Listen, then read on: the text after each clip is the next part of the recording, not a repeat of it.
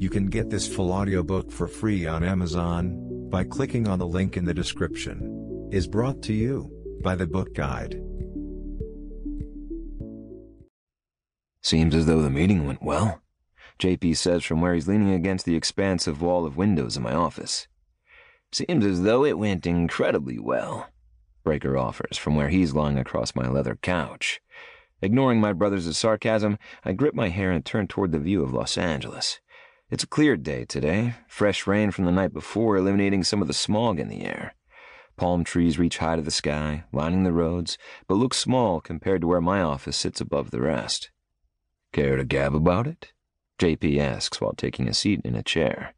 I turn toward them, my brothers, the two idiots who have been by my side through thick and thin, who have ridden the ups and downs of our lives, who have dropped everything to join me in this crazy idea of taking over the real estate market in Los Angeles with the money Dad left us when he passed.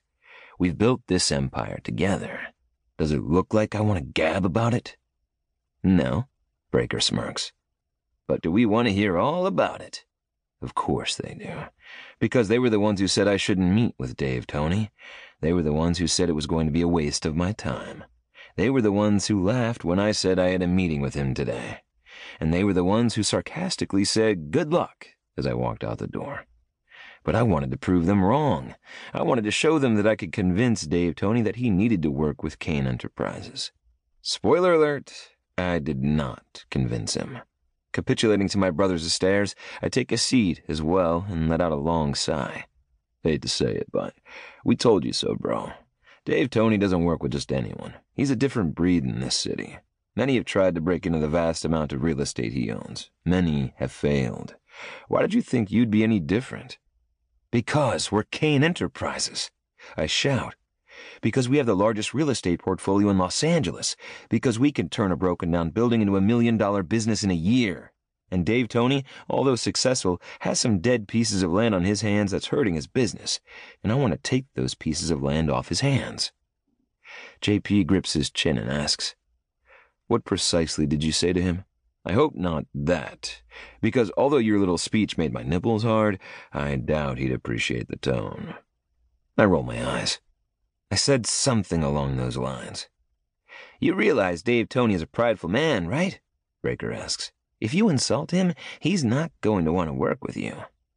Hands on the steering wheel, I stare out at my childhood home and also current place of residence, a small bungalow that has been in the family for years.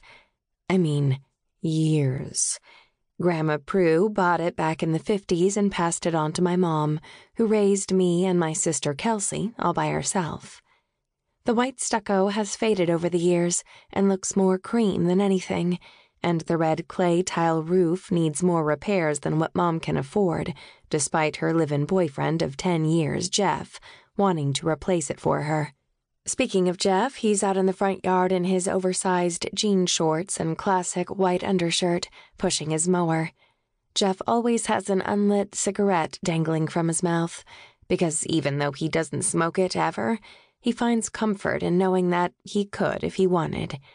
Don't ask me about the psychology behind it. He's great to my mom, and he's been a wonderful sounding board over the past 10 years for me and my sister as well. So, if a cigarette dangles from his mouth, so be it. Could be worse. But Jeff being in the front yard creates a flaw in my ability to bring my box of office things into my room without questions. And I don't want any questions from Jeff or my mom. They can't find out about Angela firing me. That would be a debilitating disaster. No, they can never find out. Why? Well, because they were the ones who begged and pleaded for me to find another job that wouldn't include me working for someone with whom I've shared a toxic relationship for years. But you know how it goes. Parents know nothing, we know everything, and then we have to eat our freaking words later on when we realize, should have listened to said parents.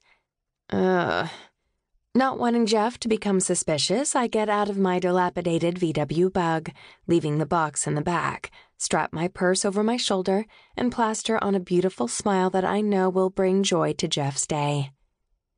"Hey, Lottie Bug," he says, using the nickname Mom gave me years ago. "Hey, Jeff."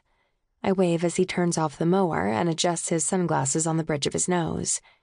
Yard is looking great. Thank you. I think the beautification committee will have to notice us this year.